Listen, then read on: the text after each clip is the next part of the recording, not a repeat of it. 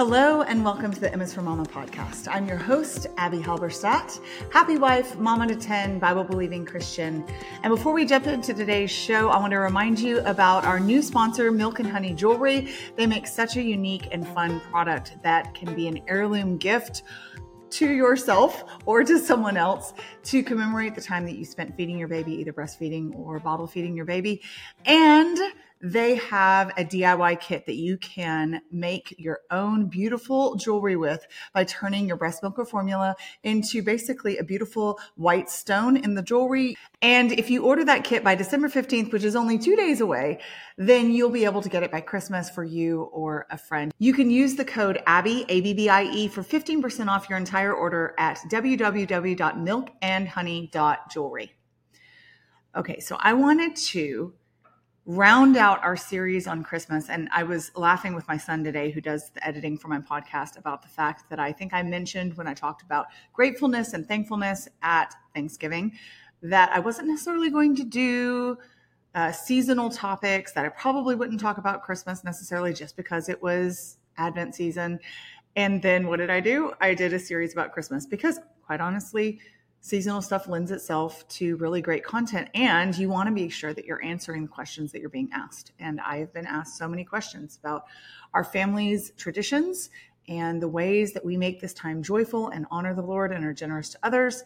And we talked about those in last week's episode 2 of our series about Christmas.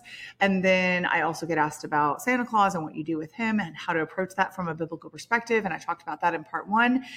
And today I want to wrap up our series with the next kind of question that I get asked the most, which is, what if Christmas just isn't magical?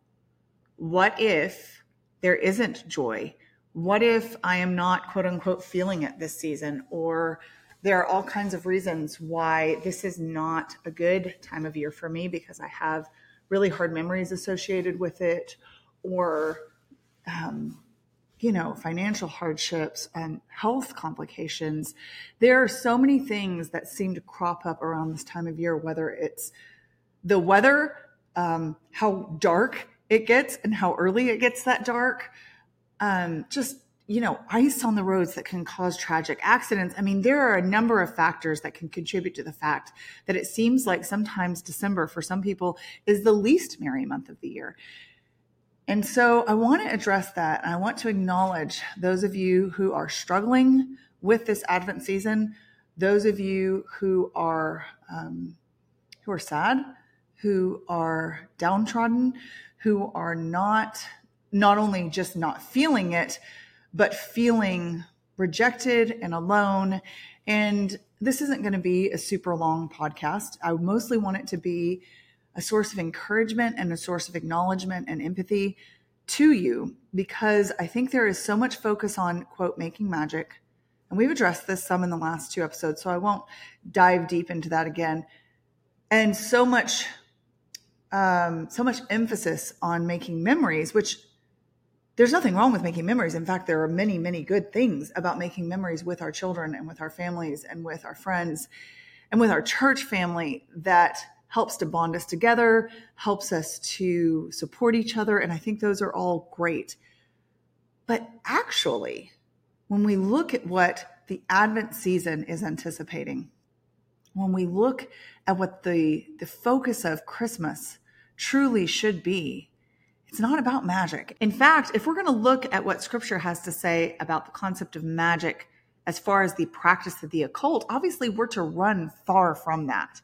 And that could be a whole podcast in and of itself, in the ways that this concept of magic and the New Age and the occult and manifestation and self-actualization and basically self-deification, which often involves lots of magical practices, has become so prevalent in our society. So maybe we'll tackle that one day. But obviously, when we're talking about magic in the vein of Christmas, it's more the idea of sparkles and fun and joy and that warm, fuzzy, nostalgic feeling that you get this time of year if you have good associations. But when we look from a biblical perspective, what we are actually anticipating truly deep down in our souls is not a warm, fuzzy feeling that fades away. In fact, is known to plummet dramatically after the wrapper has been ripped off, after the sparkles have been swept up, after the stale French toast has been thrown away, after the Christmas decorations have been packed back in the boxes. It's been known to be this just phenomenon of after Christmas blues, because you hype things up so high and then you can't maintain that level of excitement and, to some extent, artificial joy. Yes, there is true joy, but the external things that whip up that frenzy of, oh, this is the best time of the year, the songs and the lights and all those good things that are not necessarily inherently something to worry about, but that can let us down because they are not a true source of hope and truth. If we are focused on those as the magic, then, and we are anticipating those, we will be disappointed eventually. Even if all of them are fulfilled in the moment, eventually all the sparkles will be gone, everything will be packed away, and we'll be left with January. We'll be left with what feels like quite often the longest month of the year by 3 or 4 weeks, right?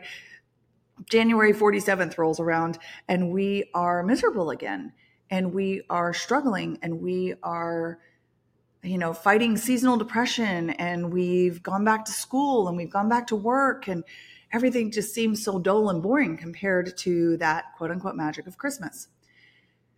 So our hope cannot be in that temporary high. If it is a fragile and failing hope indeed. But instead, we anticipate the birth of a Savior. And if we are anticipating a Savior, it must mean that he has come to save us from something. So the gospel, as we have so often talked about here, and the good news, which is what the gospel means, is that although we are sinners, while we were still sinners, Christ died for us. And to do that, to have that sacrificial death on the cross, he had to first come for us as a human being, to take on the flesh and the suffering of humankind, to walk the dusty dirt roads that we walk, to do the same labor, to sleep the same fitful sleep some nights, to have the same struggles interpersonally we see in the New Testament, in the Gospels, how often Jesus has these interactions with people who just don't get it. Even those that are the closest to him, his disciples, seem to not understand his mission. They seem to misunderstand him. They seem to want things from him that they shouldn't. And we see sometimes his exasperation, his loving exasperation, and saying like, oh, you of little faith. Oh, when will you understand? How long must I be long suffering with you? And so we know that he experienced human emotions, but in those human emotions, he still didn't sin. So I want to acknowledge, like we have before in our therapy discussion, in other podcasts, that the emotions themselves are not the problem. The Lord gave us emotions. He gave us the ability to feel sad. He gave us the ability to be disappointed. He gave us the ability to be downtrodden and downcast. But he also gave us the hope of a Savior. He gave us Jesus in the flesh as a tiny baby. And that is what we anticipate. That is what keeps us with our eyes focused, not on the glow of the Christmas tree, but on the rough splintered wood of the tree that became the cross on which Jesus died for our sins. So I know that you, if you are a Christian, have heard this many times before. I hope that it never sounds trite. I hope this is never a source of, oh, la-di-da, here we go, walking through the gospel again. It should always be a source of wonder and joy to hear about the amazing sacrifice and willing love that our Savior has for us. If you are not a Christian and this is news to you, that you have to do nothing, not one single thing to get God to, quote, like you, to save yourself, to shine yourself up enough to be worthy of love and acceptance and salvation, I want you to hear that now. But as Christmas rolls in ever closer, we've only got a couple of weeks left, I think less than, right? And you, in some cases, some of you are really struggling with the emotions that accompany that. Maybe you've lost a loved one. Maybe you've lost a job. Maybe you are struggling with finding friends. Maybe you don't have anywhere to go. You've just moved and you don't know where to go for Christmas dinner or for caroling or Christmas Eve service, and you just feel left out and neglected. It could be something as simple as your baby not sleeping through the night and you just find yourself drowning in tiredness, and what you really want for your family is more joy and more peace, and you feel like you're striving so hard and you just don't have the energy for it. I think those are all very valid and real reasons to not think that this is the most wonderful time of the year. And I think that that is just fine. But what I want to encourage you, and what I'm always encouraging us to do, is to look beyond what we are experiencing in this moment, to acknowledge those emotions without staying there and saying these define me and therefore determine my actions and the path that I will choose going forward, and say instead, Lord, you are not surprised by this. No matter how dire my circumstances, this is not news to you. You are with me in this. You go before me in this. We've said this so many times before. You will never leave me or forsake me. I can cast all my cares on you, for you care for me. And you care about the birds of the air and the flowers of the field, and you dress them more beautifully than you even dressed Solomon in his temple. And so how much more do you care about the details of my life? How much more do you care about the fact that I'm struggling to summon up even an ounce of enjoyment of this season, to look forward to anything, to look forward to getting out of bed in the morning? And not to be a downer, but that's where some people are. I'm not there on the not getting out of bed in the morning, but I have to confess to you that I am not quote unquote feeling it a whole lot this Christmas season. And I can think of many Christmas seasons in years past where for one reason or another, it was the same. I felt this pressure, often self-induced, piled on top of my own shoulders. Nobody else was expecting this of me, to make sure that everything was just so, that my children enjoyed every moment, that I ticked all of the supposed shoulds and to-dos of being a quote-unquote good mom at Christmas. And ironically, when you're striving so hard to do all the things that you should do, often you neglect the very thing which will give you supernatural energy and joy, which is drawing close to Jesus. And that peace that passes all understanding, that guards our hearts and minds in Christ Jesus as we take every thought captive under the lordship of King Jesus, has the ability to give us new eyes, has the ability to take our focus off of the very hard circumstances or the unruly emotions, the thoughts that we can't seem to quite get a hold of on our own. And it can flip the narrative completely and say, okay, yes, I acknowledge these things.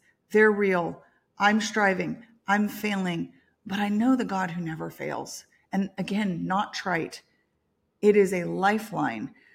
So usually in the past, when I found myself struggling with Christmas, it's because I have a lot of little children, a lot of things on my plate, and what it feels like not enough help and too many things to do for one person. And you're trying to do all the basics. You're trying to keep up with the shoes, and you're trying to get food on the table, and you're trying to read the bedtime stories and teach the letters and the numbers and get places sort of on time and remember the diaper bag. And that season in and of itself can really drain the quote unquote magic from Christmas, because you just are so overwhelmed. You're drowning in the responsibilities that you have. So if that's your season, I want to encourage you to release those expectations and to lean heavily on the joy of the Lord, because it can look very different than going to Santaland and going to see the Christmas lights and having a new cookie that you bake every single day. I kid you not that I had a goal for myself and my children one year, several years ago, that we were going to bake a new cookie every day, because, you know, cookie baking is fun. That doesn't sound like too much pressure, right? I'm laughing because it sounds like a ton of pressure right now. And I think we ended up making maybe 2 or 3. And not only did we not need that much sugar in our lives, but we didn't need that kind of pressure. We didn't need that kind of expectation that who was doing it? I was doing it. I heard someone did that somewhere and was like, we can give that a shot. That would be fun. We'll take them to neighbors. I'm sure the neighbors would have been so sick of us. So, and I was able to say, okay, that was an unreasonable expectation. The 2 or 3 that we baked were plenty good enough.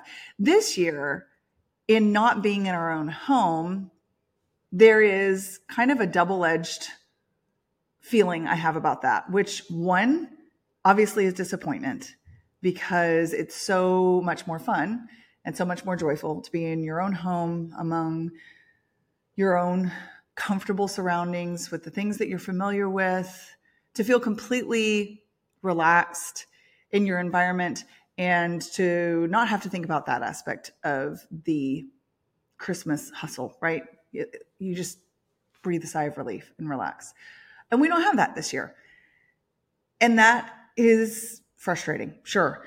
But the flip side of it, I had a friend that messaged me and said, is this the address? That would be the rental address that we're in right now that I should send Christmas cards to. And I said, yep, that's the address. And then I said something like, unfortunately. She said, I'm so sorry.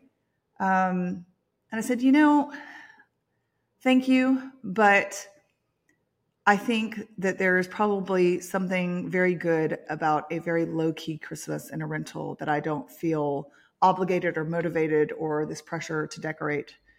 I don't feel pressure to decorate my home, but I enjoy doing it. I'm not motivated to do that in a house that's not mine. And so we've put up little things here and there, and the girls have just really enjoyed doing that. And that's been their thing more than mine this year. And that's fine. I said, I think there's probably a lot of good in that being this year's Christmas, even though I wouldn't have chosen the circumstances, because it's just been such an intense fall that to have Christmas be less intense, even if it's less magical, is probably a good thing. And I said, the Lord knows. And she said, I know, but it doesn't mean it's easy.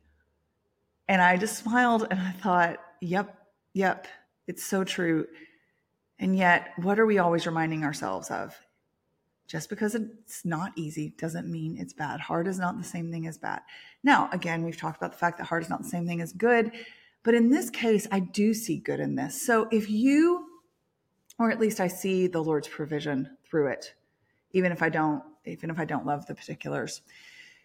If you find yourself nodding along and relating and saying, yeah, I can see the ways that the Lord has brought good out of this hard situation, the ways that he is pruning my heart in this Christmas season. It may not be as fun as I would like. I may not be as relaxed. It may not be as glowy and wonderful as it is on the Hallmark cards, but I can still see his goodness in his hand. Big hug to you through the internet. On this podcast, I am with you and I can relate. Solidarity, sister. If you're thinking, Abby, my situation is so much harder than this. We don't know where money for our mortgage is coming from, much less money for Christmas presents. Then an even bigger hug. Even though that is not my story, I have a different story of a not as exciting Christmas this year.